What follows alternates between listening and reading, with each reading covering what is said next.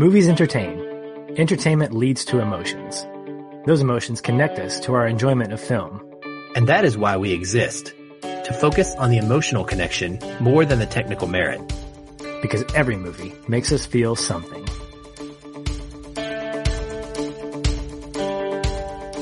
Hey everyone, welcome to episode 92 of the Feelin' Film Podcast. I'm Patch, and with me, hopefully without an axe, is my best friend and co-host, Aaron. Here's Aaron. Oh, yeah, that'll work. Okay. If that's all you're going to give me, then I'm a happy camper. This week kicks off Kubrick Month, if you haven't guessed already, where we talk about and celebrate 4 of the acclaimed director's feature films. I'm going to make a confession right now and say that I am not a Kubrick connoisseur. I've only seen a handful of his movies, so for me, this will be a lot of fun to explore 2 films I haven't seen and revisit a couple that I have. But before we get into that, because I know that's going to be a lot of brain power that we're going to have to kind of get ourselves geared up for, let's say we catch up a bit. Aaron, what have you been up to, my friend? Well, I love that you bring that up because of the films that we're covering, I actually have seen all 4 of them, but I would never have called myself a massive Kubrick fan, despite the fact that all 4 of these films we're covering, Patrick, for me, have always been in my 5-star range. I've always considered them all to be practically masterpieces, but for some reason, I never would have put Kubrick in that conversation if you asked me who my favorite director was, or who is one of give me your top 5 favorite directors. I probably never would have mentioned his name. And I didn't even realize that I had this kind of adoration for his filmography until we made this decision. So I think it's going to be really fun both to go through them with you and specifically the ones that you haven't seen. I love getting those first takes from one of us. But for me, I'm looking forward to maybe getting some clarity as to even why I do feel the way I do about these movies. Yeah, Kubrick's a complicated guy, at least from the things I've read, and seeing the stuff that I've seen of him and read about fan theories and things surrounding his movies, he's just quirky. He's original. He's unique. I mean, you could throw a lot of adjectives at him as a director, but one thing he's not is boring. And I think that if you look at his filmography as a whole, you see a wide gamut of things that are explored in a lot of just ranges. So you've got something like Spartacus, and then you've got something like 2001, The Shining. It's just this handful of things. Eyes Wide Shut, I think, was his last one before he passed away. There's just a gamut.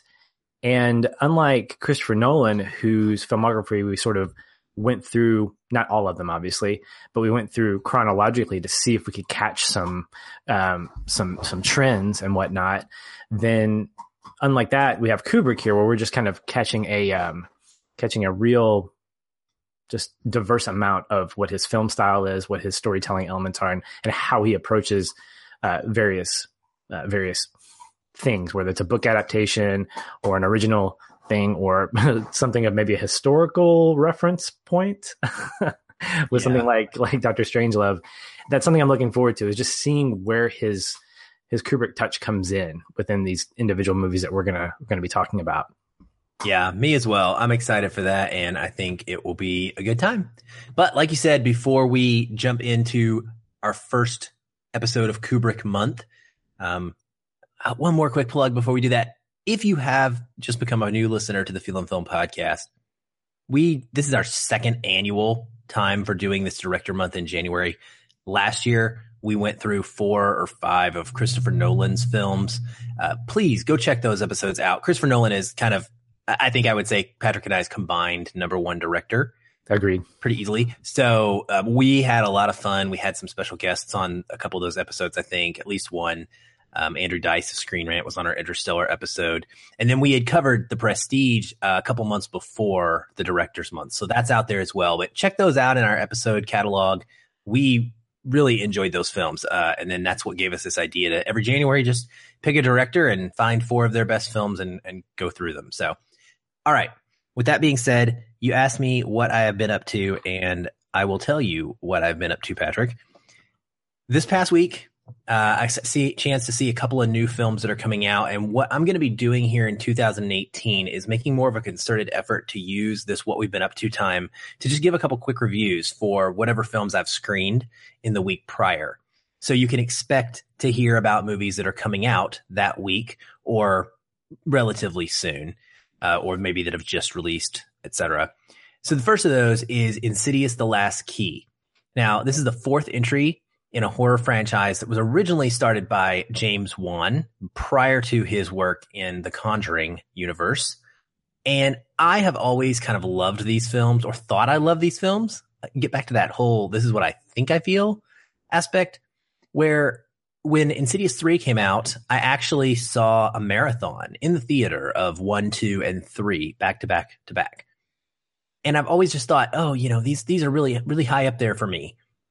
Maybe it's because I've been watching a lot more horror in the last couple of years than I ever have in the rest of my life. But I rewatched Insidious 1 and 2 and 3 prior to seeing this latest one.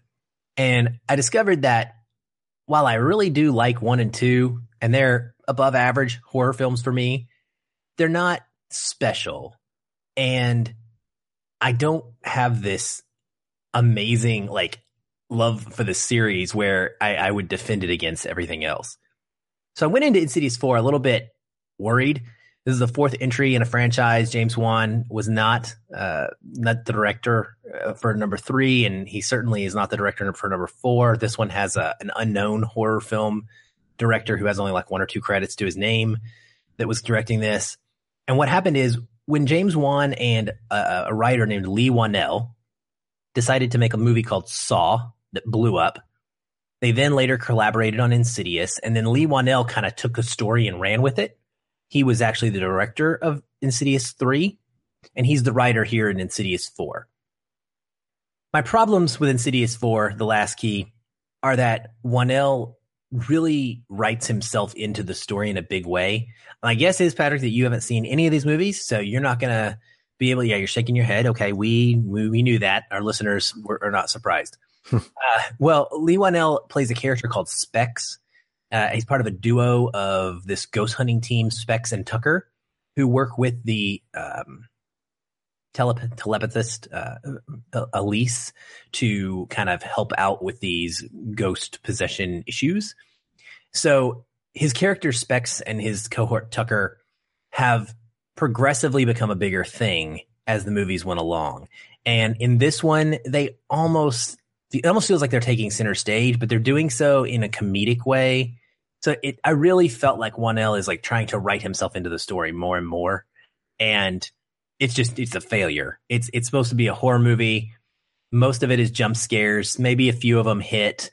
The story, as it starts off pretty strong, and as it goes, it gets more and more convoluted to the point where at the end, literally when critics are texting each other right after a movie saying, "Hey, did you get this?" That's not a good thing. Okay. That's a bad sign. Unless it's a Christopher Nolan movie, in which case it's probably a good sign. But in this case, it's not a good thing. And so I was really let down by this one. I didn't enjoy it. And Patrick, it's weird. I don't know if it's the stuff going on with Hollywood or me just changing as a person, but for the first time in my life, I really noticed this male gaze. I don't know if you've heard that phrase used. I have not. Okay. So male gaze is used to refer to a filmmaker, a director usually, who looks at their female characters in the way that a man would look at their female characters versus the way that a woman would look at their female characters. So usually some sort of maybe more of a sexual aspect to the way they're framing their female characters. You mean like a Michael Bay approach? That is more of like a explosive gaze. But yes, no. I guess if you mean sexualizing his characters, but we won't Yes. get into that. That's what I'm. No, you're absolutely right. If we're talking about what's her name? Megan Fox. Megan Fox on a car in the first Transformers. Yes, that is the male gaze. Okay. Gotcha. Okay. So in this movie, it actually stuck out to me. There's a moment where a female character his two female teenage young leads are very attractive, but they're kind of like wasted in this movie. They don't get to do a lot, and it just feels like they're there for eye candy, frankly. But there's a moment where one's laying on the ground, unable to move, and the camera is setting directly beside her body and her chest is just heaving up and down, right? Her breasts are moving up and down, like extremely high and low, with the monster in the far distance kind of creeping toward her, making noise. But it's not, the point is, you're not like focusing on the fact that the monster's there because your screen is over half of your screen is taken up by her chest, moving up and down. To me, that was a very distinct male gaze, right? He's drawing us attention to her in a sexual nature versus I couldn't even focus on the fact that she's scared, if that makes sense. And so I felt like that took me out of the movie, and just that, the story, it just fell all apart. And anyway, it's time to, as I said in my written review, we need to throw away The Last Key and lock the door on the Insidious franchise because it has a couple good entries, but it's time to be gone. The second movie that I saw this week was actually a pretty cool story, and I'll hit on this briefly. It's called Paddington 2. And I don't know if you've seen Paddington 1. A lot of people have not. Patrick's giving a thumbs up. I think that means he's seen it. No, that means he's going to see it because Paddington 2 really got me excited about wanting to see the original. Good. I highly recommend it. However, I will also tell listeners that it is not necessary. Paddington's backstory, while good, and that Paddington 1 was a surprisingly sweet movie and a huge critical success, but didn't really, I mean, it still kind of hasn't been seen by a lot of people. Stars Nicole Kidman. She's in it, and as well as a who's who of British actors, and fantastic talent. So I think it's worth seeking out, but this one does stand on its own if you don't have time or just want to skip it. That being said, a buddy texted me Friday night and said, "Hey, am I going to see you at Paddington tomorrow?"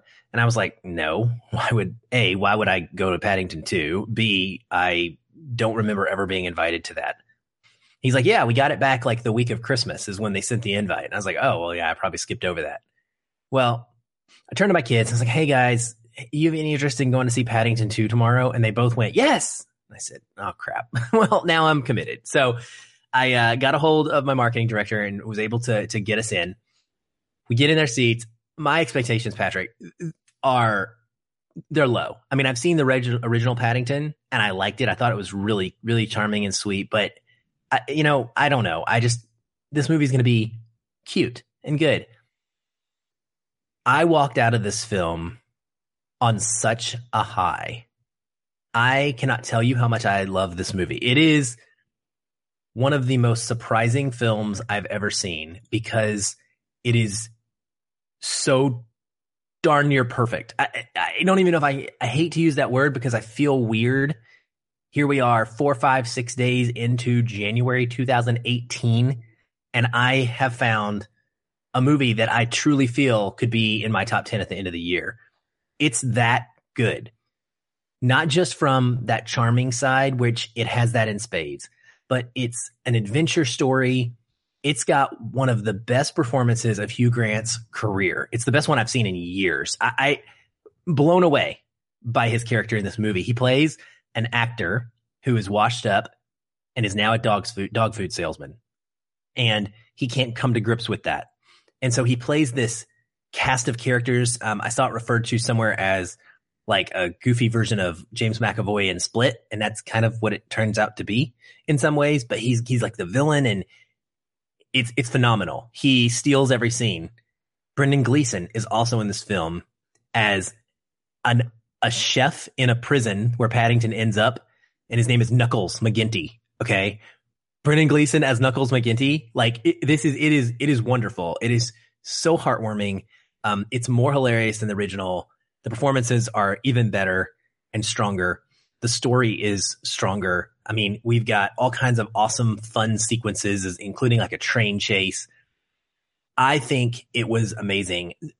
Not only that, but like from a technical standpoint, it felt like I was watching a Wes Anderson movie in many ways, like almost like the Grand Budapest Hotel. The colors just popping off the screen, the way that scenes are shot, the framing with things centered or the camera pulled back in these long, wide-angled shots, and it's really just a work of art. And I was constantly amazed and in awe of what I was seeing, that all of this wrapped up into this perfect PG family movie.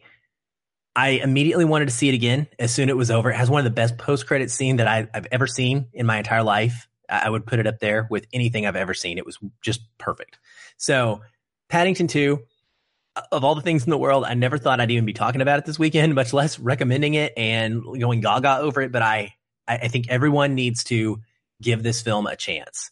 And you will not be disappointed. You won't. Well, I'm not surprised that I'm getting this from you. This is the same person who championed My Little Pony last year. So I don't. Okay, well, let me. No. I'm not. That's gonna bring it down. I'm not making fun of you. What I'm saying is, you actually bring up a great point, because as the year goes on, anytime someone talks about The Greatest Showman, I'm going to champion it.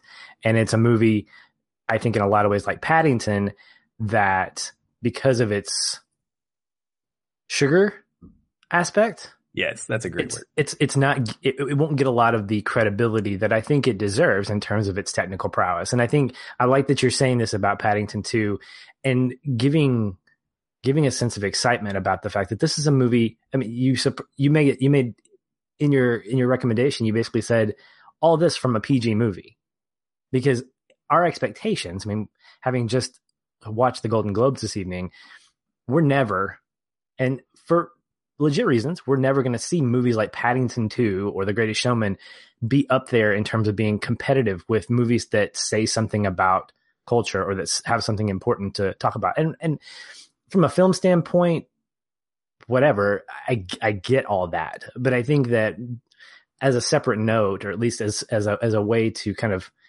step into this, there needs to be opportunities for these movies to shine. And not to be written off as it's cute and everything, but it's amazing. You know, we don't need to justify its greatness by kind of bringing it down to it's really cute, but no, you can say it's a great movie. And I think it's good to hear movies like this being championed. Again, I'm not going to put it up there with Blade Runner 2049 or these really thought-provoking, heart-shattering films that deserve the accolades that they get, because the movies that are being shined on rightly deserve that. But I want more opportunities for these movies that are really well done, have a good message. Oh, and yes, that are approachable by more than a sliver of an audience to get the love that they deserve. So I'm glad you're saying that, and I'm excited about seeing it too. I've wanted to see it. There were a couple of moments in the trailers, particularly like the line where one of the characters is saying, "You're breaking and entering. We haven't broken anything yet," and then of course the vase drops. I think that's just hysterical. Dude, it's amazing. I mean, like I said, with Hugh Grant and Brendan Gleeson, it also has Peter Capaldi, who is one of the most recent Doctor Who's. Mm-hmm. It's Sally Hawkins up for best actress right now with The Shape of Water.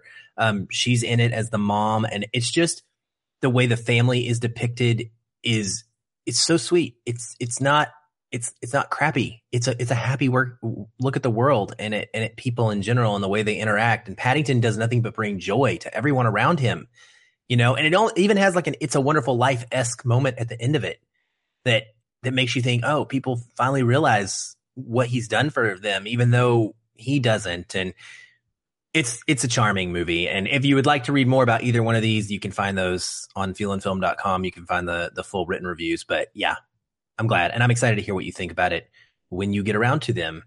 Yeah, it'll be later, unless I've got some. I got a bunch of gift cards to the movies, courtesy of my family, for I don't know, for some weird reason. They thought I go to the movies a lot, but I've got some gift cards to a theater that's not close to me, and so if I have an opportunity to see movies that during the week, during their cheap nights, I'll probably go use that for Paddington 2.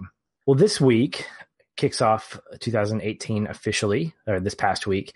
And I know that a lot of us were talking about directors that we want to watch their film chronology. I know Reed Lackey, one of our contributors, is doing one on Clint Eastwood. I know that there are several for Steven Spielberg and one of our favorite anime directors, Miyazaki. And I've unofficially jumped on board with the Miyazaki discography, or not discography, but filmography as a director.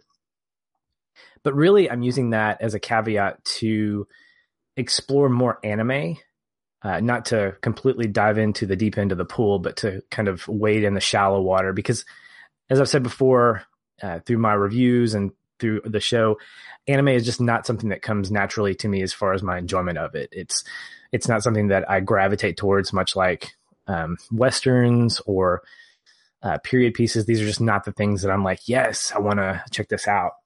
And so part of what I want to do is get a better range, not just Miyazaki stuff, but also other filmmakers.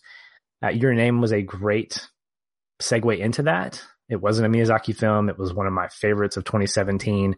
So to be able to get to do that is something I'm really excited about. And in preparing for tonight's episode, I revisited the sadly now defunct web series called Every Frame a Painting. And I remember I'm pretty sure we'll bring this up in the discussion about tracking and about lateral camera movements, and how Kubrick is one of the connoisseurs of this lateral tracking shot. And I remember watching one of these web series videos about the lateral tracking shot. And so I wanted to review that. I wanted to see what the guy from Every Frame a Painting was saying about it. But he opens it up by talking about a movie that he recommends called The Wolf Children. And it's an anime. It came out in 2012. And it is directed by a guy named Mamoru Hosoda. And I apologize if I am butchering his name. Who knows, man? Good. Sounds good to me. Okay. And he's got a handful of movies under his belt. He's done a movie called The Girl Who Leapt Through Time, Summer Wars, and his most recent as a director is The Boy and the Beast. And so at the end of this, in this video, he talks about how this is one of his favorite lateral tracking shots. And the fact that it's so surprising is the fact that it's, done with animation. It's not an actual camera movement. And he describes why he likes it so much. So I thought this would be a great beginning entry, the 2018 start of my anime introduction to visit this. And The Wolf Children, what's interesting to me, and one thing I loved about Your Name, was the fact that I think what I'm enjoying about the anime that I've seen is I love ordinary stories. And I say ordinary in the sense that they're not boring, but they're just slice of life, could be coming of age, but stories that are connectable with an extraordinary element to them.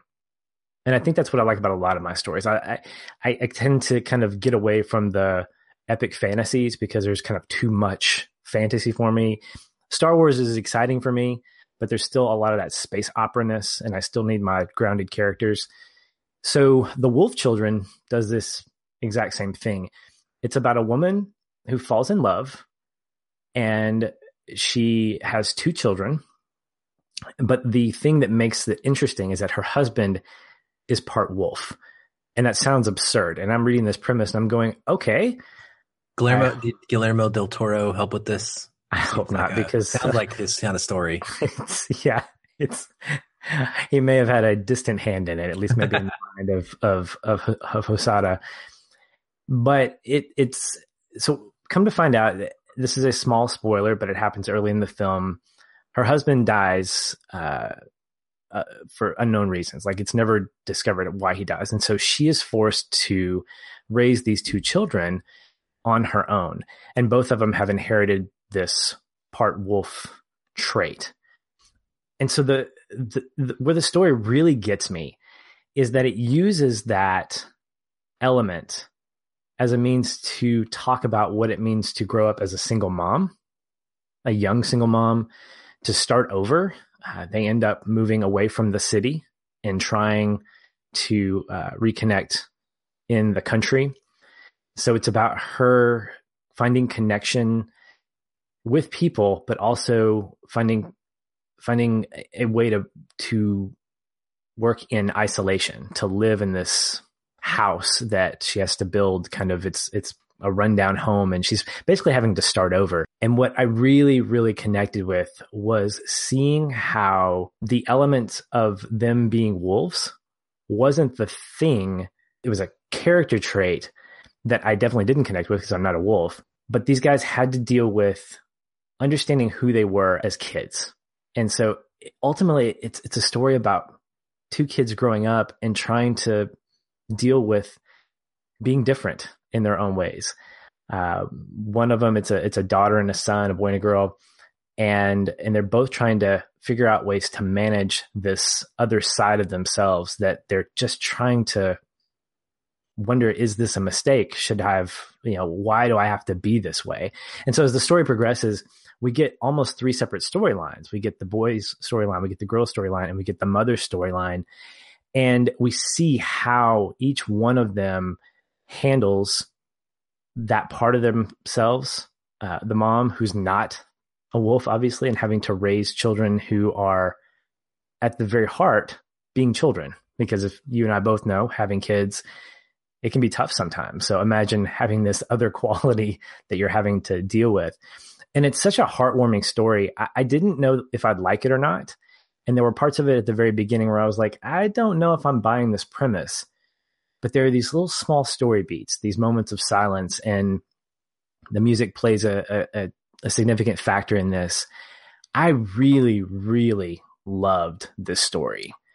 It's one that I think, I don't know a lot of people. I'm going to check on social media to see who's heard of this, but it's a story that I think is very relatable to anyone who's part of a family. I think a lot of people are obviously part of families, but it's relatable to single moms. It's relatable to kids who are trying to figure out who they're supposed to be and how they handle that, how they handle bullying and how they handle peer pressure and not fitting in some ways. So in a lot of ways, it's a coming of age story for each one of these characters.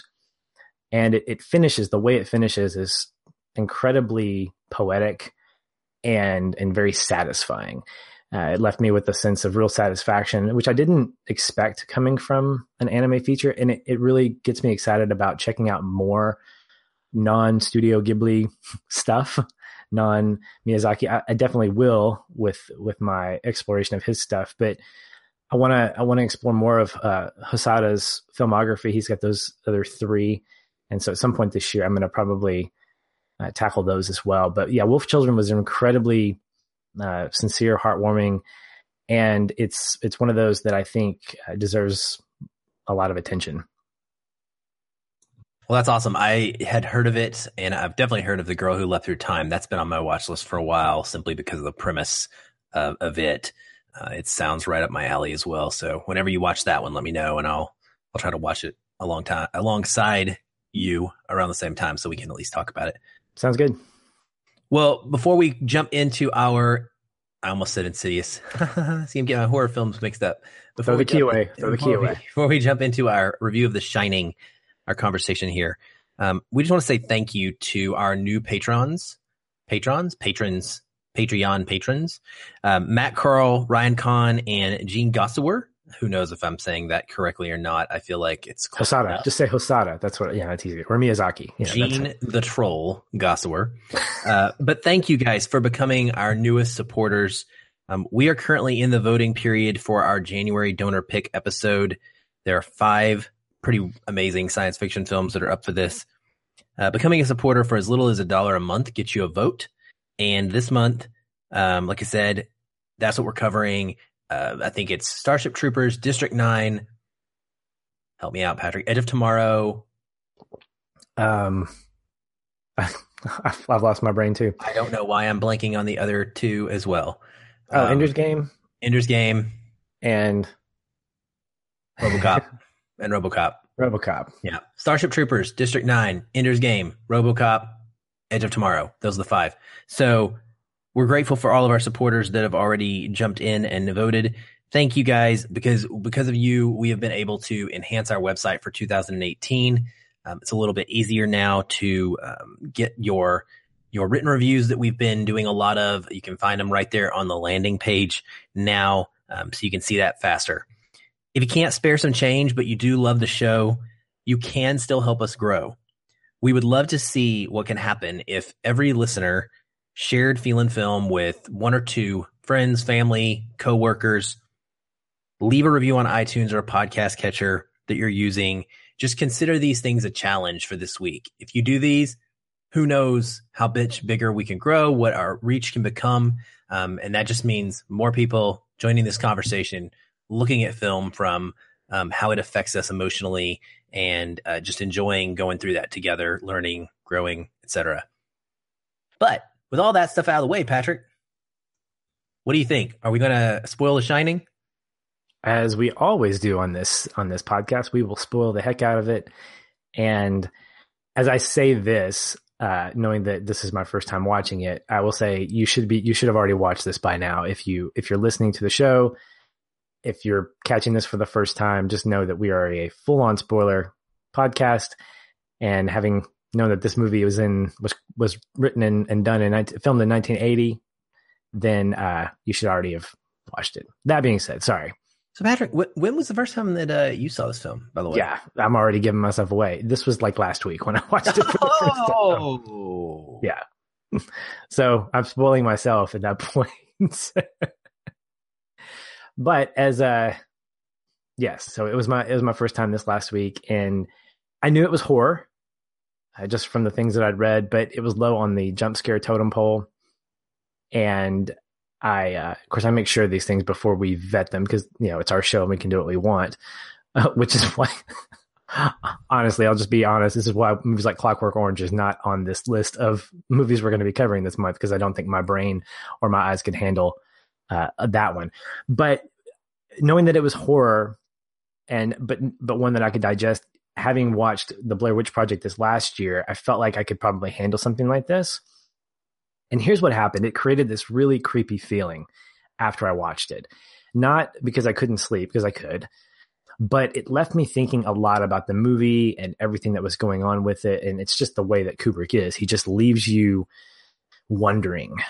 And I think that that's something that he has the power to do, is wondering, what did I just watch? Wondering, did I catch everything? Wondering, is there more to the story than he's letting on? And so that compelling nature, it makes me want to rewatch it. And apparently I do need to rewatch it again, because I think, if I'm looking through our notes, you actually watched a different version than me. And I did some research. I actually watched the theatrical release, which is 114 minutes. And I believe there is a, quote, US release that was 144 minutes. So a lot of people will call that the director's cut. Kubrick actually refutes that. He says that his cut, the theatrical cut, the shorter one, is the one that he considers his official director's cut. So that being said, at some point soon, I'm going to rewatch The Shining and find the 144 minute version, because I definitely felt like I missed some stuff. I don't think I missed anything plot wise. I mean, I got the basic story beats, but it's always nice to have more footage, right? Yeah. Well, when we're talking Kubrick, I think that is generally a good thing because of the way that this man makes films. Yeah. I just checked my copy of the Blu-ray, and sure enough, it is 144 minutes. I knew it was long, and at times it feels long. It is gorgeous. It is always gorgeous. That's one thing that you can say about Kubrick, is whether maybe not gorgeous in the sense of like Roger Deakins cinematography gorgeous, but the way in which he frames his painting, as it were, is always something to behold. The way he uses angles and movement and tracking and things like that. Mm-hmm. It's very artistic. I mean, he's a master at that. Yeah. So my first introduction to The Shining was actually not too much more recent than yours. I guess it was maybe a decade ago. I mean, I guess that's 10 years, but I watched it the first time for a Film 101 class I was taking. And I remember doing a paper on this movie, and I can't recall everything that the paper was about. And unfortunately, I couldn't find it. I really wish I could have found that paper and seen what I thought about this film, because I never revisited it until just now. I never felt the need to go back. And I never wrote anything down. This was before I was into reviewing. I just gave it 5 stars and moved along. But it having been so long, I couldn't really put my finger on why I might have done that. And who knows what my rating criteria was back 10 years ago. So I really respected it, but I wasn't much of a horror fan and just didn't feel like I needed to come back. Now, I will say I love the movie, having rewatched it. It's in that weird zone for me. And I had a conversation with our contributor, Don Shanahan, from Every Movie Has a Lesson, about this very thing, about how This movie falls in that zone where I can recognize that it is truly a masterpiece of the genre. Okay, this is a unique and special horror film that is kind of unlike anything else, and specifically anything else that had come before it. But yet, it's not the first one I'm going to put on when I want to go watch a horror movie again. I'm going to watch Blair Witch Project many more times before this. I'm going to watch The Cabin in the Woods 50 times before I watch The Shining again because I enjoy it more. But they fall in those, they hit the different notes for me, right? And this one, if I want to watch something that I feel is impeccably made from an artistic standpoint, and I want to watch a master director at work, this is one I'm going to go to. And in fact, it may be the one that I go to for that kind of feeling and that kind of approach to film and how I'm taking it in. So I really love that this doesn't have a ton of jump scares. I like the slow burn nature of it. And I like that this is a ghost story unlike any other ghost story I'd ever seen. And I still really, having seen Insidious this week again and having watched all 4 of them in the week, they're a ghost story. They're about possession from an otherworldly spiritual thing, and kind of comparing those two, it shows the vast divide between of how great Kubrick is and what he was able to do with, and King as well, Stephen King. To be honest, I'm not one of those people that has read all of the Stephen King novels. I don't worship at his altar of storytelling by any means, but I can see the genius in his writing and the way he crafts these stories. They're so personal in nature. And I guess that's why his books are like 1,500, 2,000 pages long, because he takes the time to do that, which makes the shorter cut of this seem even more stunning to me, I guess, now in hindsight, knowing that exists, right? To cut that material down even further than I even saw it. But I really like it, man. Yeah, I really did too. Kubrick is interesting, and I won't talk about him so much as a director in this film specific, as much as this film specifically is a lot of things. I mean, it should definitely be put into the horror genre because of the types of visuals that we get. There's definitely some drama to it, albeit not as heavy as what we consider drama today. There's definitely the thriller factor, not the Michael Jackson song, but obviously just the sense of impending doom. The word that I tried to pull out from this, the one word that came out that I came away saying a lot was inevitable. There's a lot of stuff in this movie that's inevitable. From the very beginning, you get a sense of the inevitability of this family, that something's going to go wrong. You're going to Colorado, which is a nice place to live, but you're going to a hotel that's huge, and you're the only 3 people living in there over the course of a winter, and nothing's going to go right in that situation. The nonchalantness, by the way, of which that line is delivered is one of the standout things of this film to me. When Jack and their family, they're meeting the owner or whoever it is that runs the hotel, the Overlook, and he's telling them about that winter tragedy of 1970. And he says, that the man ran amok and killed his family with an axe, stacked them up, and then put 2 barrels of a shotgun in his mouth. And he's just like, nah. That's crazy. That's what happened, And Jack's like, well, my wife loves horror movies and scary things. Right? Like, it's great. That's kind of meta. Yeah. But it's right off the bat. And I remember just looking at the screen going, are you crazy? But, that's what horror is. And in many ways, we expect characters to do things that are not logical. And this tells you right off the bat that maybe this is not logical. Right. And our brains I guess we could say our brains have been trained to stuff that's not your typical slasher horror, like your Nightmare on Elm Streets or your Screams. We're looking for things. We're looking for stuff to kind of give us hints at either what's coming or looking back on. Yeah, I guess we've got the Shyamalan mentality of like, hey, did we miss something in this? Because this feels like a thriller. This feels like Split in terms of the, hey, what's actually going on here? Because there's a lot. And I think a lot of it has to do with the fact that there's not a ton of dialogue throughout a lot of the movie. We get just a lot of visual interpretation. We get a lot of sound. We get a lot of music, things that are sort of informing our own subjective opinions about what's going on here. Of course, we get your obvious moments. We get two girls and we get bloody corpses and we get bears doing things to other people in hotel rooms. We get flashbacks in 1920s, and we get a lot of stuff for our eyes and ears to see and hear. But I think what Kubrick does in this one, and I'm sure in other ones, as we'll talk more about this month, is he leaves stuff open to interpretation. Whether intentionally or not, it still happens. And I know you and I this week, we watched the documentary Room 237, which did. I don't know if it's necessarily a documentary and more of just a long set of conversations with conspiracy theorists about The Shining. I'm glad you said that instead of just fans, because conspiracy theorists fits it much better. And I agree. I think as I went through about half of this, I just kept shaking my head going, what? No.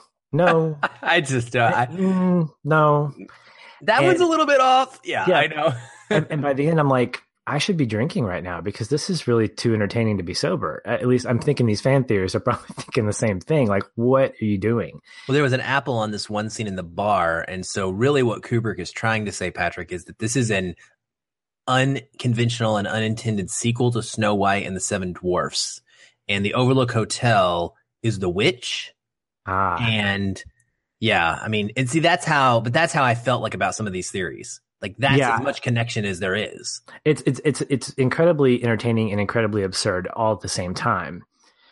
But it really kind of raises the question for me specifically, why is there such an appeal to make a movie, this specific movie? I'm not going to talk about any of his other films. Let's just talk about The Shining because that's what this episode is centered on. Why the appeal to make The Shining more than it is? I read an interview with him and he said, it's a ghost story. He was very much a cigar is just a cigar kind of guy when it came to this. He wanted to write a really good ghost story. He had good source material, even if he and the author had their own subjective arguments about certain things. But in your opinion, do you have your own theory as to why there's such an appeal to make more of a movie like this than it is? You know, I don't know why this one specifically evoked that feeling in fans. I don't know that we ever are going to fully understand why certain movies resonate that way. There's nothing about this one that jumped out to me the first time I saw it and made me think, oh, this has got me super confused, or maybe there's a million different things going on. Maybe it came around at a time when movies weren't leaving that much room for questions. We live in a generation that grew up largely with Christopher Nolan through our 20s now and into our 30s. So we've become used to filmmakers who do this more often. Movies like The Usual Suspects that play with our expectations. Mm-hmm. That wasn't really a normal way of making film back when Kubrick was doing his thing. He was really the only one, or one of the only ones. Kurosawa did some of that as well. I know, but there's not a lot. So maybe that had something to do with it. I don't know. And then maybe part of it is that Stephen King aspect. This is a book that people loved. So it was an adaptation. And you're not just talking about movie and film fans for here. You're talking about, people who came to the film from reading the book. And we know that Stephen King has some fanatical fans. So I don't know.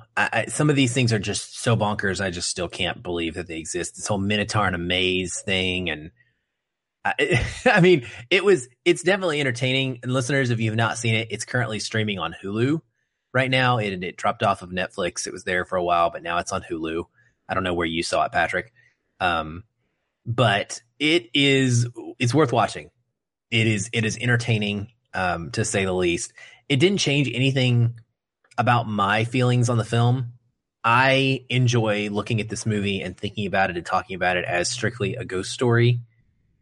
Is the hotel alive? Is it not alive? What's Jack seeing that's real versus what Jack's seeing that's not real, and things like that. Right. Good enough for me.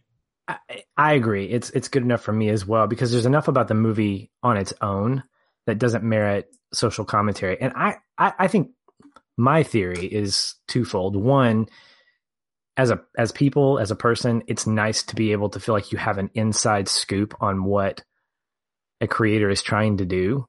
I know that you and I got a little bit of a cinematic high when we made that discovery about Passengers, that our fan theory is that what the ship is actually sentient, and all That's flack that we're given aside, I think we're both pretty proud of the fact that that could be what's going on, right? You know what? That is a fantastic example, because I had not ever really thought about it until you just now mentioned it. But you're right, because we came up with our own idea of what the movie means to us, and it has enhanced both of our opinions of the film, because we kind of have that in our heads as a possible lens to view the story through, and it takes care of some of our criticisms.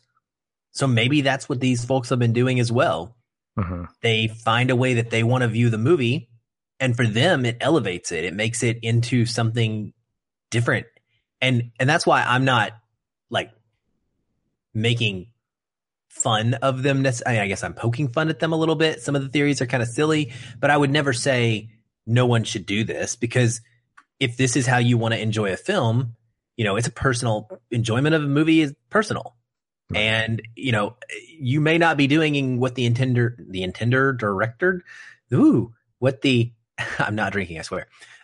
You may not be looking ahead at the way that the director intended you to, but it's just like I always say about art being subjective, and so I may get something different out of seeing the painting scream than you do. I may react completely differently, and this is an aspect of that. Right. The other thing I think that reinforces that is the fact that Kubrick is a poet, a visual poet when it comes to his movies. Again, if you look at his filmography, it's really wide open in terms of the stories that he tells or the stories that he adapts, but his visuals are really consistent in that. And we'll get into that here in a little bit, but I think what he does is very much poetic. And you mentioned that this would not be a movie that would be your go-to in terms of just diving into a horror movie. But if you wanted to dive into a piece of art, if you wanted to dive into something that was compelling from an artistic point of view, this would definitely be if not the movie that you go to. And I think there's a lot of truth to that. So when you attach subjectivity to it, when you attach a fan theory to it, it gives it more meaning. It gives it more value. And that caters to what you mentioned before. It's a great point. And I think that that's what makes films so great.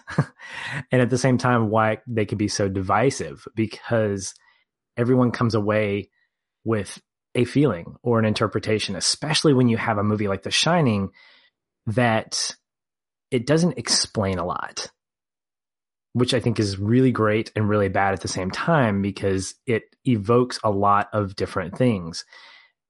I think it's better. It's a better movie because of it, not necessarily because it opens itself up to a number of interpretations, but that it invites multiple viewings to catch more things. I mean, I'm legitimately, and I'm saying this, I could say it for the show, but I'm saying it right now to you. I want to watch this movie again. I want to be able to catch the longer version so I can see more of the scenes and see how they are stitched together within the other ones that I haven't seen. There's something nice about staring at a painting that you're in love with and wanting to, you love it, but you want to keep staring at it because you don't want to miss these little things that you see on your first viewing. So when the Mona Lisa, for instance, you see her face, but you want to go back and you want to see all the little other intricacies that make that painting what it is. Like the unexpected playgirl in a man's hands while he's just in the hotel lobby, right? Things like that. See, that's when you derail things for me. I'm just saying. No, I actually, I'm sorry. I know. But in all honesty, I think that that's amazing. And for me, as someone who's gotten out to talk with you about several horror films, knowing your taste, I think it's great. And that is part of your reaction to the film, and wanting to do that is what makes this stand out. It's what makes it so different in the genre. It's accessible as well, beyond what the genre typically is for people. And so I love that you're having that type of reaction. That's again, and it goes back to Kubrick. It's all about Kubrick here. But I think it's about the fact that this story isn't just horror. It's a survival story. It's a ghost story. It's a story about isolation. And these are things that a lot of people can gravitate towards. If it were just a ghost story, it would appeal to a certain audience. If it were just a survival story, it would appeal to a certain audience. Now, those audiences could overlap, but Kubrick does a lot in this movie that I don't think you get, at least in terms of depth. And I think that's really where he shines, no pun intended, is the fact that you have a really decently fleshed out ghost story that's also coupled with a really good survival story and also mixed together with a story about isolation. There are elements of his story that we connect with as humans emotionally. There are elements of the story that we connect with as fans who want to be entertained. And there are elements of the story that we connect with as artists or folks that want to appreciate it as art. And when a movie can do that on multiple levels, that's what makes it great. I won't call it a masterpiece because that word has definitely been thrown around quite a bit. I will say it's definitely one of his best. And having not seen all of his filmography, I can't make that objective decision, but I don't think I can make that objective decision regardless of whether I saw his movies. It's Kubrick's horror masterpiece. That's for sure. So let's leave it there. It's his horror masterpiece that takes place in 1980 with Jack Nicholson. So, there we go. We're perfect.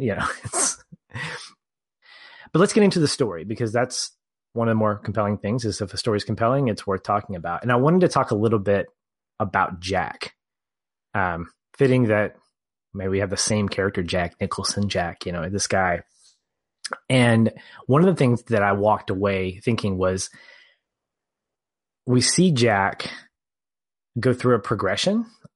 You can agree or disagree. This might be a point of contention for us, but I saw him going through a progression of being one person and ending up as another.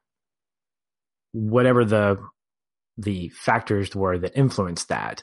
But I see him going from being a decent guy with a family that's trying to find a way to get some financial gain and at the same time finish a novel or finish his writing, have a place to isolate himself. And he eventually goes, I guess we can use the word bad, crazy, whatever you want to give him the character trait. But I'm wondering, at what point did you see him progressing that way? And if so, was he bad to begin with, or did you see a progression of being bad? And if you did, at what point was there a turning point for him to go from being like this guy to, oh my gosh, this guy? Well, I definitely see it a little differently. I think I view him as a character more the way that Stephen King has mentioned that he views Jack Nicholson in this role. He's been quoted as saying that he told Kubrick he was not a fan of the Jack Nicholson casting, and not because he didn't appreciate Jack's work, but because he said that Jack Nicholson had an inherent sinister look to him. And I feel like that's very true. Nicholson was coming off of One Flew Over the Cuckoo's Nest, having been done previously, in which he played kind of the same kind of character. We've seen him do this work later in life with Batman as the Joker. He does this kind of thing very, very naturally. And for me, I felt like he was a character that was on the edge right away. Even when they're driving up to the Overlook for the first time and they're in the car, he feels irritated with his family, kind of annoyed.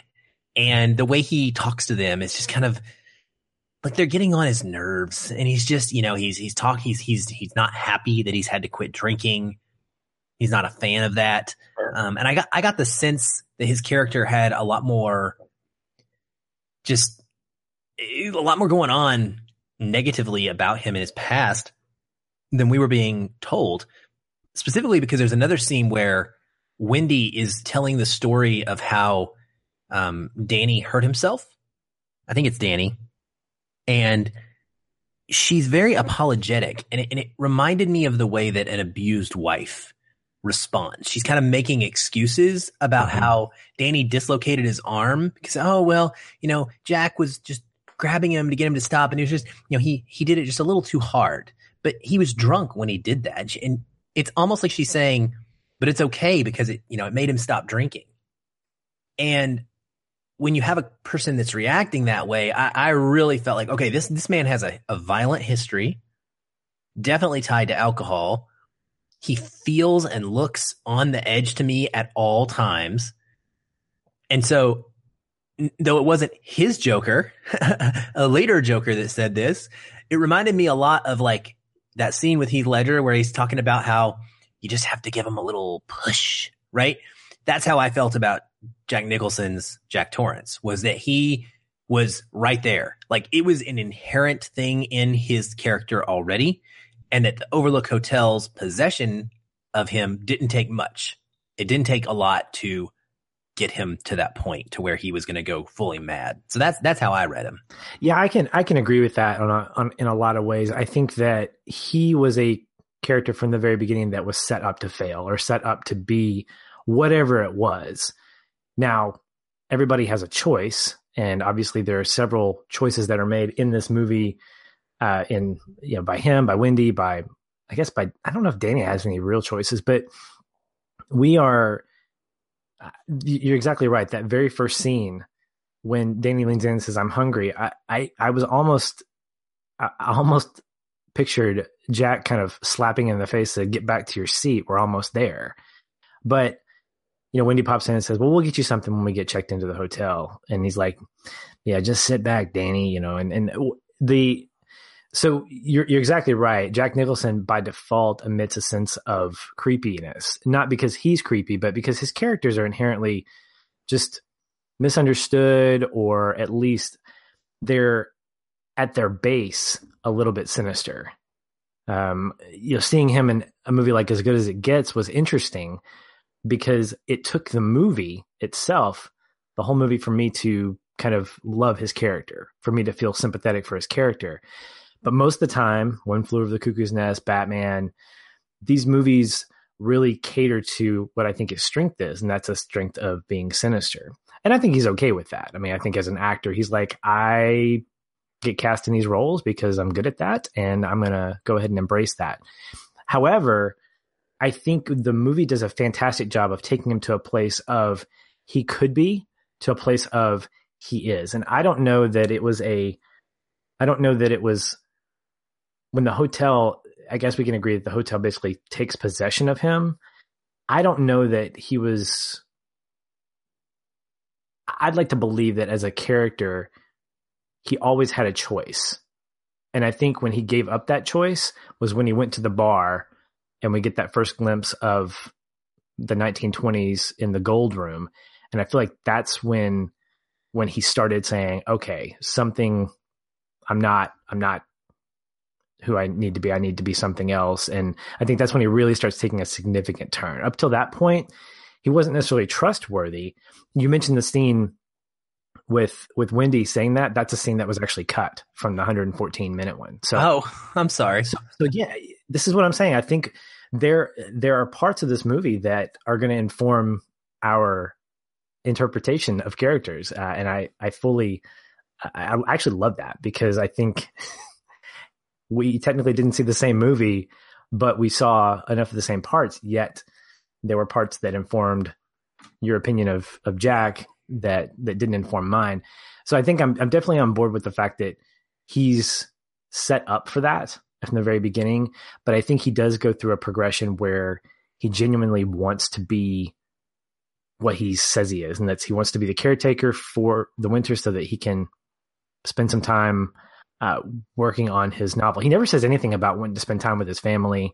No. And we never get that. So I never get a sense that he's trying to be a good father or a good husband. I believe he's using this as an opportunity to get away, to get work done. Because all it is. He's bringing, who does this? Who brings their family up here for this situation?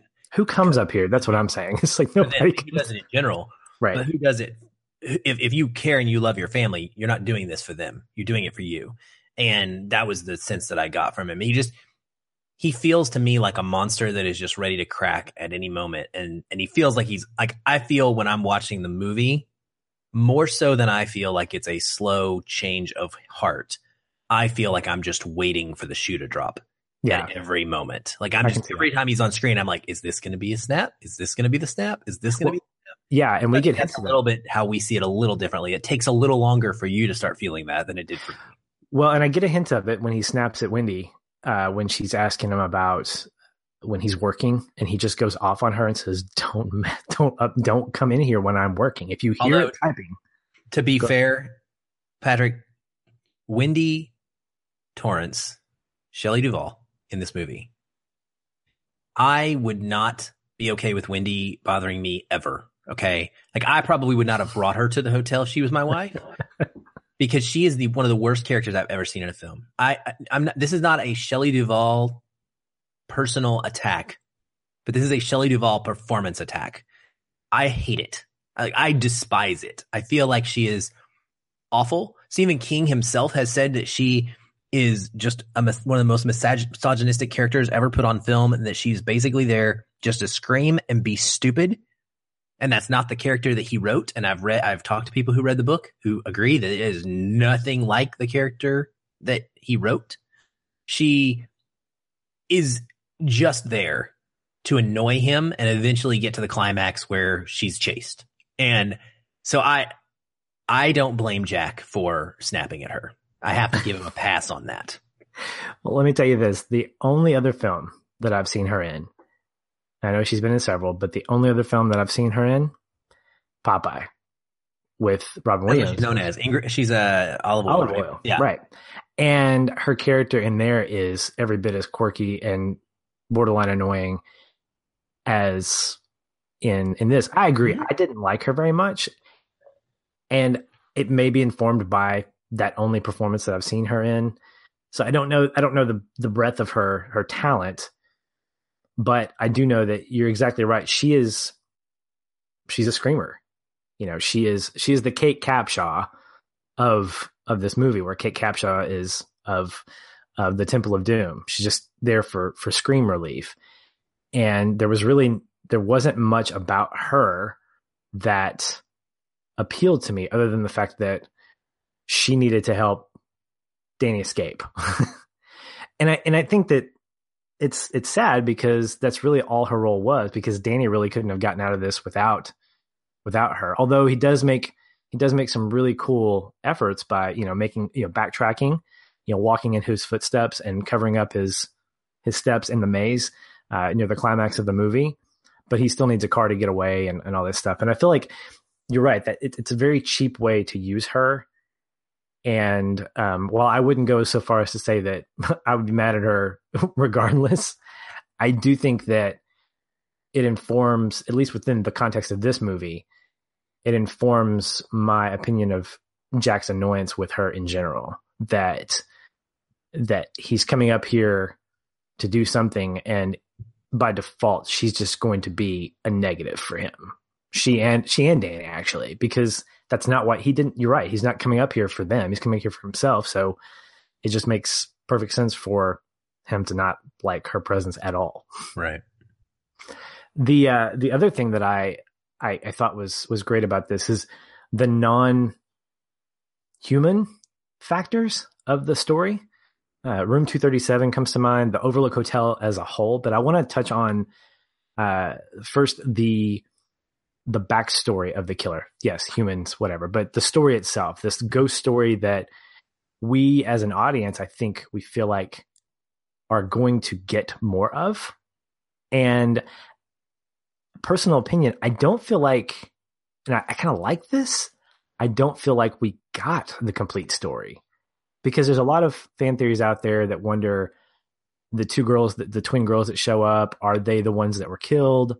I want to clarify something. They are not twins. They are actually like 8 and 6 years old or something. They are separate ages. And if you look close, no, I'm not mad. I'm just clarifying, because everybody, even I, in my notes, I wrote down the twins.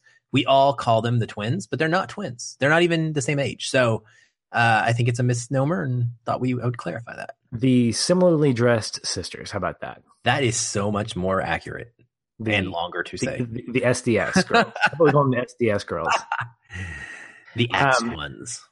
Okay, and that's a great example. So is it, correct me if I'm wrong, or just correct me, period, is it is it told to us that these are the girls that were killed by the killer back in the 60s, 20s, whenever, from the story that we're told? No, it is implied. So it's implied, but it's not told. So correct. It's somewhat ambiguous. I guess. Okay. Yeah, it's ambiguous. Yes. It's ambiguous. It's implied, but you couple that with Room 237 and the weird stuff going on in Room 237. And by weird stuff, I mean naked young girl who turns into an old naked girl, both coming out of the water and kissing Jack at the same time.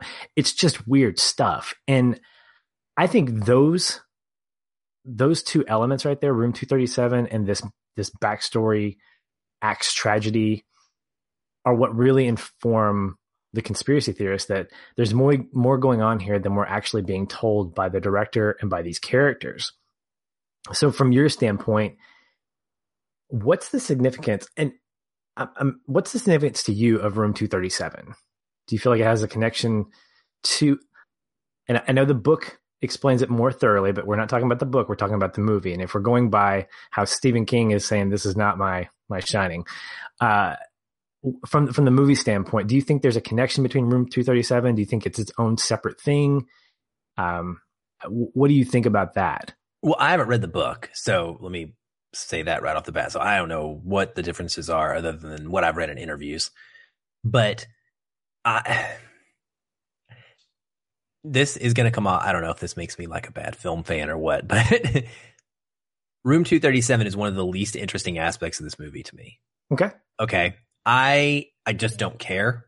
And when you put things on screen that are so abstract to me that I can't at least quickly form a logical theory of some sort, I don't want to waste my time and spend my time on them. So I find those scenes, specifically with Jack and the young woman and the old woman, to be very creepy and odd.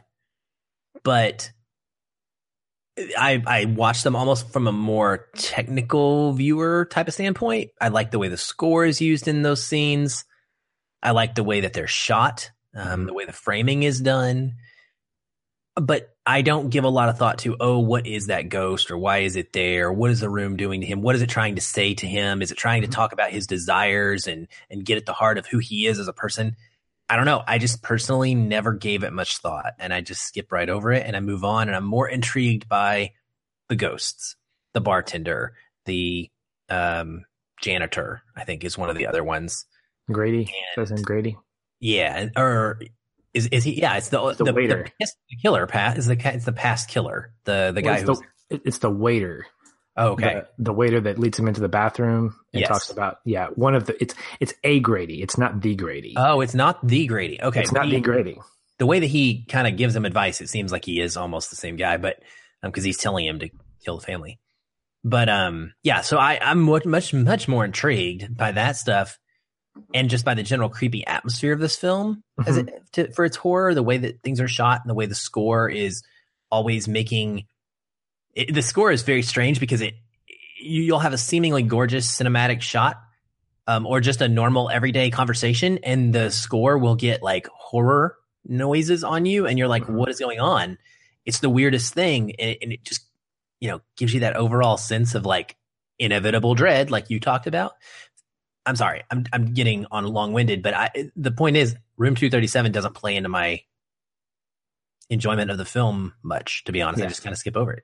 Well, I'm glad you said that, because Room 237 annoys me, and it's the least compelling thing. Ooh. And this is why, as a budding filmmaker, as I'm watching more movies and studying more about film, the thing that I understand is that case in point, when you take a glass of water and you pan into it and you stay on it for 15 seconds and then you cut away, as an audience, I'm thinking there's something significant about that glass of water. Why would you stay there that long? So at the beginning of the film, or the middle part, when they're leading into the hotel, and Danny is asking about Room 237, and And the guy's saying, don't talk about it. Don't go there. And then 15, 20 minutes later, we see him sitting there looking at the door, and the camera's just hanging on him and then hanging on the door. And then we see the not twin girls later on. We start as an audience. And I think this is where I get frustrated. We start putting pieces together and we start trying to make those connections because we're sort of forced to. We're having visuals put together instead of. It's different than having just a series of scenes cut together that are showing, here's one moment, here's another moment, here's another moment. Even those things, if we're seeing different things play out, we're trying to piece those together and we're asking ourselves, what is the director, what is the cinematographer, what are these guys trying to do by putting this scene next to this scene next to this scene? So we get all this amp up about Room 237, and then we get the big like, Danny said that someone tried to hurt him from Room 237. So Jack goes in, and then we get this whole weird sequence, artistically beautiful, but incredibly creepy sequence of him coming in, seeing this and being aroused by this young naked woman. She comes out, he kisses her, and then she turns into this old woman. Now, if you haven't read the book, you don't understand what the significance of all that is. And that's where my frustration comes from, is if Kubrick's writing this for fans of the book, then he's kind of being misinforming because according to him, he changed a good significant chunk of how the story plays out. So it's not really about the book fans. But if he's not, then he's not giving us as an audience who may or may not have read the book enough information about this room. Now, I'm going to be forgiving and I'm going to say that this is a product. This is one of many things about the hotel as a whole. And this is where I think the genius of the film is. The Overlook Hotel itself is the most compelling character in this entire movie to me because of what it does and without explaining it. Because we interpret and we can take all these visuals, all these seemingly insignificant or disjointed or disconnected events, these disconnected scenes, and we can blame it on the possession of the Overlook Hotel, which I think can be exclamation pointed by that last shot of the picture that we see of a young Jack back in the 1920s. Maybe that's kind of where I ended up with it. But that's where my forgiveness really lands, is the fact that if you didn't have the Overlook Hotel as a whole being the thing that kind of took over all these people and became the overall possessive thing, Room 237 just comes across as just weird and insignificant to me. If you would have left it as don't go in Room 237 and you just kept focusing on it and never went in, I would have been fine with that because I could have drawn my own conclusions for it. And that would have probably been more entertaining for me than actually seeing that. Absolutely agree. And I think it's weird that you brought up Passengers earlier, because now that you've done that, I've suddenly drawing these parallels to the Overlook Hotel and the sentience of the ship and Passengers. And maybe even Passengers isn't the right choice. I went to Passengers immediately because I was thinking about the ghostly bartender in The Shining and thinking, well, hey, we have a bartender in the Passengers. Maybe Arthur's really not a robot. Maybe he's a ghost. But it's something like Event Horizon, where the ship is your Overlook Hotel, right? It's The Shining in space in some ways. Space. And I totally agree, because the hotel itself is one of the most terrifying things, and it's all because of the setting. And I think that's how Kubrick shows his brilliance as a director and as a filmmaker, because it's the hotel and the way that the emptiness of it, it brings out that feeling of isolation you talked about. It's a feeling of desolation. And that's what's horrifying to us. That's where that feeling and that sensation inside us watching this movie comes from, is that it's that vastness. It's when it's, completely silent. That's what's haunting. Mm-hmm. And so it's all about the atmosphere and the blood gushing out of the hotel, elevator doors, the Room 237 sequence are almost like Kubrick's version of a jump scare. Mm-hmm. Right?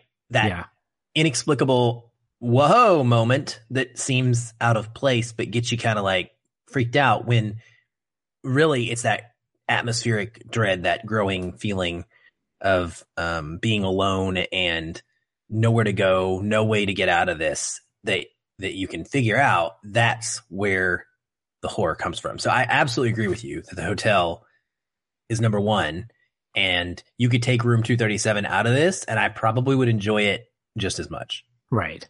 There seem to be a lot of open-ended stories that, again, I think they inform the conspiracy theorists for sure. And I think it's fitting that the documentary is called Room 237 because that's probably the most ambiguous from a movie standpoint of the theories. We can infer that the not twin girls are the same ones that were hacked, because obviously we get that here they are, and then Danny sees like them bloodied up to bits or whatever. But then but there were other scenes. Again, there was one scene that was not in my cut, and it was of the blue tinted gold room, I think it was, with all the dead bodies. This is going to sound really creepy, but I'm excited about seeing that because I want to see where it is in the movie. I mean, I know it's during the final sequence when Wendy's running around trying to get away from Jack, and but just things like that. I love the fact that you said that's his version of a jump scare, because it is, because it kind of excites you for a minute. You're like, what did I just see? And that's what a jump scare does. It doesn't make us ask, what did I just see? But it makes us go, and it takes us out of the moment for a minute to kind of get recomposed. And to your point about theories, not to really go back to that and spend a lot of time on it, but just real quickly to say that I think also we as humans want to understand things. Mm-hmm. And when we can't understand them, we try to ascribe meaning to them. And so a lot of these fan theories are people trying to ascribe meaning to the things that Kubrick has put in there that are just confusing. It's like the same fans that can't get the same enjoyment from Inception because they need to know what happens to the top at the end. Right. If they don't know the answer, they need to find out. You need to ask the director what happens, because you have not given me a complete story because I don't know what happens. Right. I've talked to Blade Runner 2049 fans who do not like where the story ends because it feels like there's this open-ended thing that needs to be dealt with.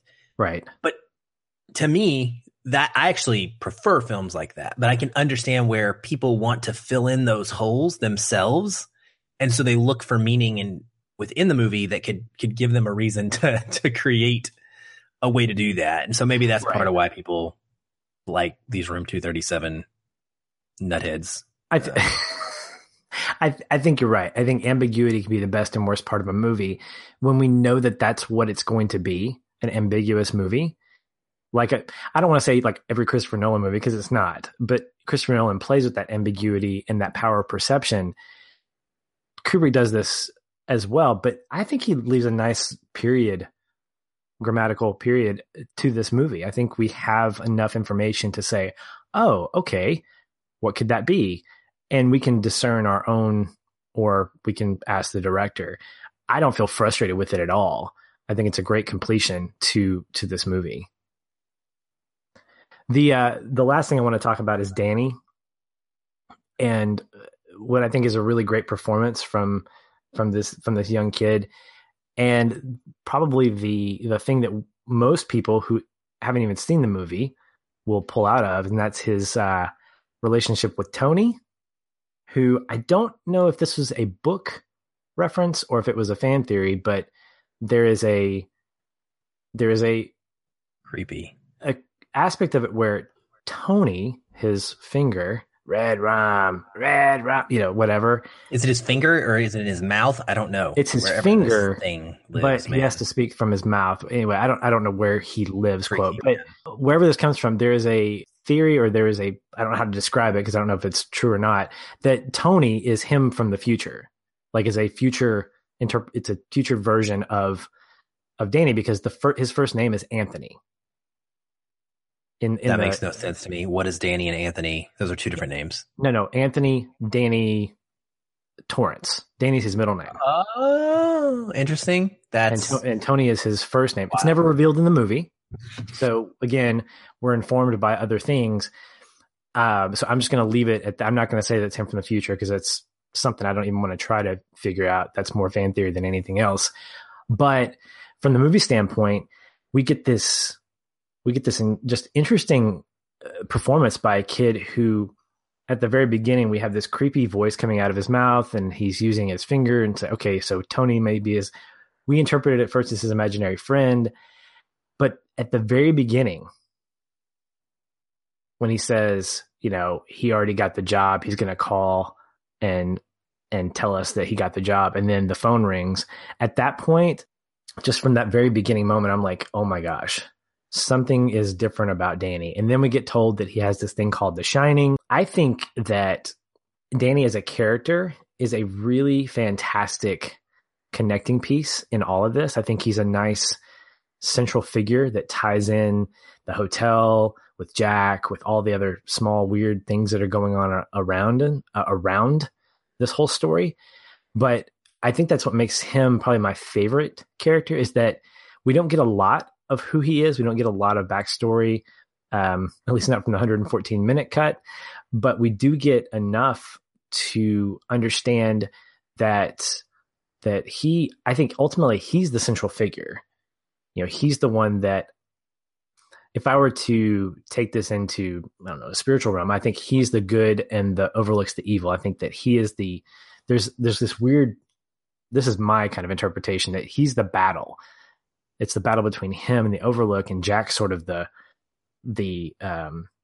he's the vessel that the hotel is using to fight off what Danny represents. Again, that's me. I'm not going to call that my own personal feeling film gospel, but I think that's what makes his character so interesting for me. And I really enjoyed that. I enjoyed seeing his progression and seeing how he never lost his innocence as a kid, but he developed a sense of ingenuity. That whole sequence during the maze was tense for me, because I was like, oh my gosh, is he going to get caught? What's going to happen? And to see him kind of backtrack and hide his tracks and hide was kind of a cool factor for me. Well, I will tell you that I actually absolutely agree with you. I think that's one of the most amazing things about the film, is that the goodness of this movie, the good character in the film, is creepy.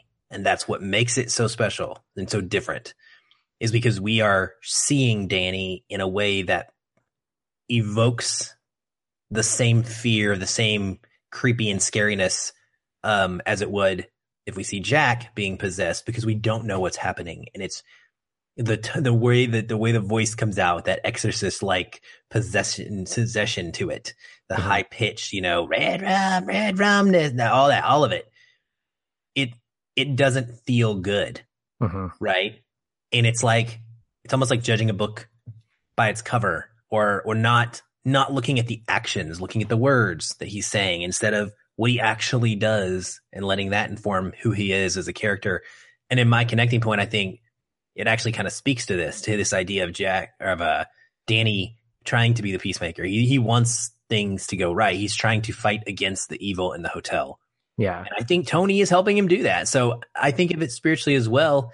And it ties into just what I just saw, the Insidious series, when Danny has this one really scary scene where he's talking about being possessed. And he says, Danny's gone away, Mrs. Torrance. That's it's one of the moments in the movie the most where I stop breathing for a second. I'm like, oh my gosh, that's scary.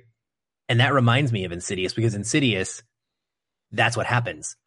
The body stays, but the spirit is in this place called the Further, and we get to see the Further, and it's the spirit walking away around, lost, confused, wandering, and it actually plays with time as well. I'm wondering if James Wan got some of the ideas of it from this idea, because The Shining talks about that. And so I feel that way when he says, Danny's gone away, Mrs. Torrance, the actual Danny is somewhere out there in the Further walking around, the spirit, Yeah. I'm trying to find his way back to take control of his own body so he can help fight against what the hotel and the demonic nature of this, or I guess spiritual possessive nature this is trying to do. So yeah, I love that as well. And I think it's fascinating. This is just a random side note, that both Danny and Jack Nicholson's characters, both both of the characters' names are the same as the actor names. So Danny is played by an actor named Danny, and Jack is played by an actor named Jack. But wow, that's pretty wicked. That is pretty. The juxtaposition of Tony's voice and what he ends up being as a savior, helper, as a positive is really interesting. There's that real interesting conflict because when you hear Tony's voice through Danny, that creepy, that just creepy voice. I mean, let's just call it that. It's what it is. But we find out over the course of the movie that he's actually good. He's actually there to help.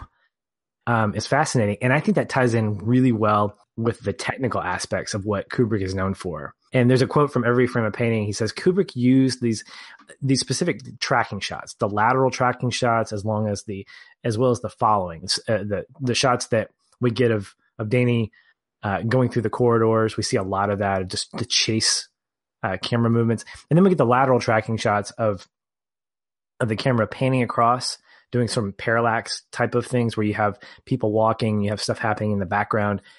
And the guy from Every Frame of Painting, he said Kubrick used this to show the way things were and not the way that we imagined them to be. He uses it in The Shining to build this sense of dread.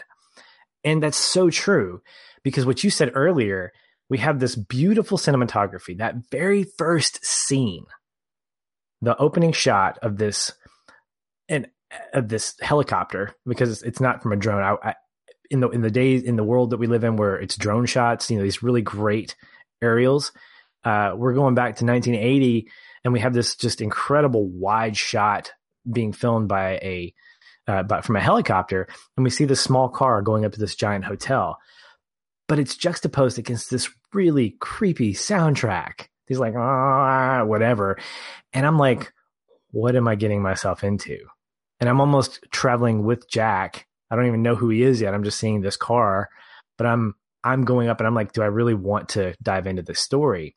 And he does that to create that tension, the juxtaposition of these three people in a big hotel. And we see that bigness in the wide shots of the lobby, of the kitchen, of the gold room. It's almost like this opposite of isolation. Well, it's this amplification of isolation because we see one guy in a big room and we know that these three people are in this giant hotel. And if that doesn't evoke a sense of real isolation, I don't know what does. There's that creepy score that overlays all of that just enhances that too. Yeah, no, I think that the technical aspects are pretty incredible, and that it's John Alcott as the cinematographer, and the opening scene is just, it's iconic to me. It's the one that you said it perfectly. It sets the mood is what it does. And it just gives you this gorgeous look at how far out they are, and there's no one to call. There's nobody coming for you. Yeah. And you know that right off the bat before they even have dialogue that tell you that, because of the scene of the car driving through the windy mountains and the tracking shots. It's something that you and I both love as a filmmaking device. And the one with Danny's on the big wheels and he's driving throughout the hotel. The sound design in this scene is amazing because when his wheels move from the carpet to the floor, the hardwood, like you hear all of that very loudly. You hear the wheel move and the way that the sound changes. And it's so expertly crafted all around together. And that's what gives that atmosphere. Yeah, I mean, it's like you wouldn't hear that if he was in a room full of people, and it wouldn't make him sound as isolated. It wouldn't make him sound as alone. I mean, when he's going through those scenes in particular, every corner that he took, I expected non-twin girls to show up and just be there. Yes, exactly. Early on. And I'm like, is he going to see him? Is he going to run into like a dirty face, gross face? He's going to run into like 237 woman, all grotesque. What's going to happen? And that's the question that always hits me when I watch those scenes. When Wendy runs around a corner, what's she going to see? And in 2018, that's what happens in a horror movie is Danny takes one or two turns and then boom, scary ghost like standing right in front of him going, ah, and then, that's the horror. That's why it's scary. But what Kubrick does is so much more impactful to me. It's lasting. Well, lasting is the word that I was going to use too. He stays on those things for a long time. I mean, I feel like Danny's run through the hotel takes 5 minutes as he's going through things. And what Kubrick's doing is just showing you the vastness of the hotel and how easy it is to get lost in there. I mean, it's a maze, and Kubrick does that intentionally to tell you you're going to get lost, and my audience is going to get lost with Danny, because there's that sense of, if I'm lost, I don't know where to go. The maze at the very end is a great just reprise of that. You know, he's going through the hotel early on and not knowing where he is, and now he's going through this maze and not knowing where he is. Those are the moments that I feel like really, really amp up the tension, because we're lost with him. We don't know how to get out. Yeah, that's a good way to put it. Well, you mentioned your connecting point earlier based on the performance of Danny and his story arc. Why don't you tell me a little bit more about where you connected with the most? Sure. So for me, I think my connecting point scene comes right after Danny has had his first interaction with the two girls. And it's when he sees the dead, bloody bodies with the axe beside them. And there's this, since we just talked about lasting, there's this lingering moment in darkness where we see Wendy and Danny watching TV, and nothing's happening for a little while. Danny's moving around, maybe playing a little bit on the side. He's clearly like restless. He wants to move and do something, and Wendy's completely content to just sit and watch TV. And he asks if he can go to the room and get his fire engine, to which Wendy says no, because Daddy's asleep. Eventually, she relents, and he promises to be quiet. But when Danny gets there, we have this incredibly memorable scene of Jack sitting on the side of the bed, wide awake, almost in a trance. It's very, very scary, just staring out the window. Scary in that, like that's not normal way. And he just looks very disheveled and very creepy, especially when he kind of turns his head to look at Danny. And he calls Danny over, and he picks him up and he puts him on his knee, and you're thinking, okay, we're going to get like some genuine like daddy son bonding moment here, which would feel weird in this movie, but hey, I can maybe we're moving forward, Kubrick. We're going to change some things up. But he hugs him and kisses him, but like it's their conversation here that affects me. Jack asks if Danny is having a good time, and he seems honest. He seems sincere in that question. Like he genuinely wants Danny to be having a good time. But then Danny asks him if he feels bad. And Jack says he's tired, he can't sleep because he has too much to do. Then Danny says, "Do you like the hotel?" Which Jack says he loves it. And Jack says that he tells Danny he wishes they could stay there forever. But then it comes. Danny says, "Dad, you would never hurt Mommy and me, would you?" And there's this moment here that I feel like this honest innocence in Jack, where the father like truly loves and connects with his son. But when this question comes, he says, "I would never do anything to hurt you."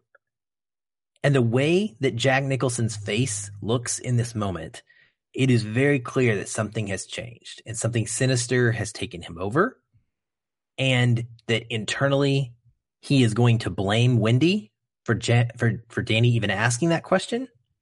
And that I can see and feel the projection of violence in this one brief moment in the way that Jack Nicholson looks when Danny asks him that question.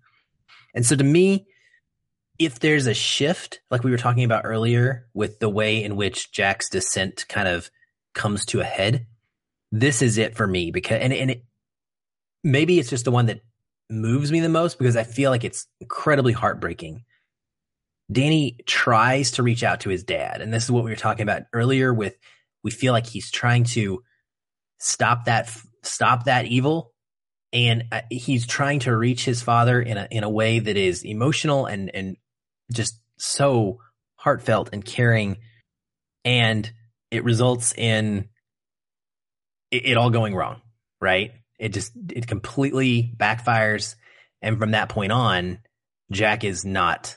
It is a very fast progression of his movement toward becoming a killer. And so that one for me is really the most impactful moment of the film. I actually rewound it and watched it back a second time when it happened, because it just every bit of that scene was really, really great and structured in a way that made a lot of impact on me. Yeah, it sounds like it did. And when I eventually get to see that scene, I'll probably make that my connecting point too. Are you serious? That's cut? That's actually one of the cut scenes. Oh my goodness.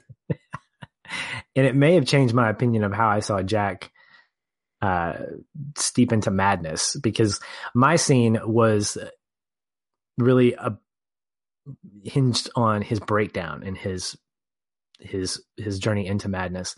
And it's the breakdown in confrontation with Wendy, starting with her discovery of the type pages and what I call the bat scene. The thing about The Shining that I gravitate towards is the slow burn of that breakdown. And it's really the slow burn of the whole movie. Everything feels just very meticulous and thought out, and slow would be a great way to describe it. And watching him go from this one person at the beginning, who granted is very much a potential on the edge guy from the beginning, but go from that, looking to use a few months of isolation to write his novel, to a man in complete madness, as we find out from the hotel or the isolation. It was very fascinating. And I think that this scene solidified why I enjoy the movie so much, not because of how crazy he gets, but about the fact that it's really a movie that can be centered around his breakdown. Because that's the real horror. The horror is not bloody, dead body visions and young, old women who are grotesque and coming out of bathtubs. Although those are very much visual things that will stay with me. But in some ways, it cheapened the complexity of who he was, because I'm not quite sure how I feel about the ending. I think the ending sort of it kind of brought me back around to it being a ghost story or a compelling story about the hotel. So I want another viewing to really kind of capture this. But I think what it did for me is it scared me more than I think a ghost or a jump scare might, because this could have been a real person. Like, this was not an undead monster coming after a woman. And when he says something like, "Wendy, darling, light of my life, I'm not going to hurt you.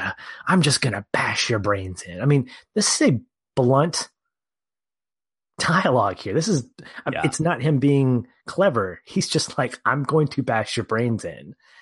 And using expletives that we can't say on the show, he goes on to kind of reinforce that. But this is true madness to me.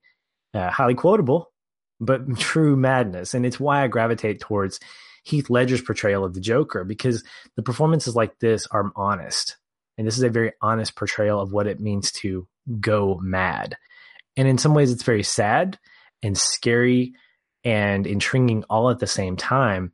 And in some ways, I understand that, not because I've gone to that place or I've been in that place, but because it's a human character trait. And we get that in this movie. We get it in other films that we've covered. I think in some ways more effectively, seeing a person's breakdown from, quote, normal to abnormal.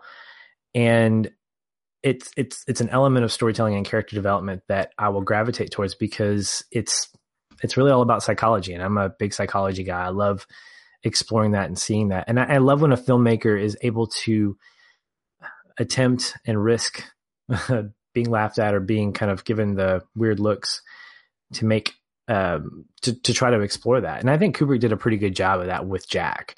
So this scene really stands out for a number of reasons, but that being the main one. Yep. Yeah. And it's memorable too. I mean, it is definitely memorable. That breakdown is, you don't get to be a famous scene like that everyone knows, everyone can quote, and everyone can tell you where it came from, what movie, who was in it, without being a great example of that. So yeah, that makes sense. Well, I don't have much anymore. I think Connecting Point really kind of puts the exclamation point on this show. But if you guys want to continue the conversation, you can find us in the Facebook group, where we're there hanging out, talking about this movie, other movies. I think we'll probably be talking about the Golden Globes at some point this week, because that was kind of a thing that happened tonight. But if you want to connect with me specifically on social media, you can find me at Shoeless Patch. I'm at ShoelessPatch, Facebook, Twitter, Instagram, the big three. You can always find me on there. Feel free to at me with your thoughts on this or other movies that we've covered, or just your thoughts on movies in general. Next week, we're going to be covering The Post, which I'm really excited about. I've gotten a chance to watch it recently, and it came up in our end of the year discussion.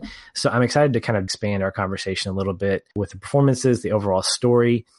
And next week, week 2, we continue Kubrick month with a slightly complex film, 2001: A Space Odyssey. So if you guys want to join us in that, feel free to break out about 4 to 5 hours of your life and pop that movie in, because it's pretty long. It's about 3 hours. And the podcast will not be 3 hours. Okay. So we are not going to, I'm going to set the stage real quick for that. We'll probably say this again at the beginning of that episode, but we're not going to go scene by scene. We're going to talk about the film in the same way that we talk about every film, which is how it emotionally resonates and affects us. We're not going to try and break every single thing down about that movie. Yes. Much like this one with fan theories, that one could get pretty deep real quick. Sorry, but yeah, my mistake. I was implying to spend about 3 to 4 hours of your life watching the movie, because it's a very lengthy movie. There's a lot of slow burns, and if you haven't, it's a great movie to watch. It is. We highly recommend you seeing it, but then come back and listen to the podcast for sure. Bonus. I'm also excited about talking about The Post next week as well, Patrick. So hopefully that's going to be a good conversation. And that is also going to be a lead-in to our first Connecting with the Classics episode. That's our tie-in, rather, that's going to come. That one will be out within a couple weeks as well, and that is going to be on All the President's Men. So The Post and All the President's Men have a very strong connection between them. And I'm really excited about kicking that series off with Don Shanahan, and just getting to go through some of the AFI Top 100 films and having listeners be a part of that conversation and a part of that challenge. Actually, speaking of that challenge, check our website out for The Post. That's confusing. For the blog post on Connecting with the Classics, there's an announcement. If you go look at the blog section of our read tab, and what that'll do is that will give you the details about how you can participate in our Connecting with the Classics challenge. And that's going to result in some prizes at the end of the year if you complete all of the tasks that are necessary. So do that as well. Also, we just want to mention that those written reviews are coming out every single week of films that are in the theater, as well as some other special features. So be sure to check out the website for that. And also for guest contributor and former guest co-host, Reed Lackey's year-long jump into Clint Eastwood's filmography. He's going to be working his way through the movies of Clint Eastwood as both a director and an actor. I think there's 60 total that he's going to cover. There's an initial post up now that talks about what his plan is and the way he's going to be doing that and what he's looking for. And then we will be hosting all of his reviews for those movies as he goes. So please follow along with that as well. Reed is the co-host of a podcast called The Fear of God, that is a horror-based podcast that examines the intersection between faith and horror films, which is really, really good stuff, and also a contributor to a website and podcast called More Than One Lesson. If you'd like to continue the conversation with me, you can always do that in that amazing Facebook group, which you can find links to on the show notes or on our website, or just by searching Feelin' Film in Facebook. And you can also find me tweeting from Aaron L. White, AARONELWHITE, and from the show's Twitter account at Feelin' Film. Thank you, Aaron, and thank you guys for listening. That about wraps it up for this episode. Be sure to check us out next week, as we mentioned, and every week. And if you haven't, check out our backlog of episodes where we explore all these movies that make us feel something. Until next time, stay positive and keep feeling film.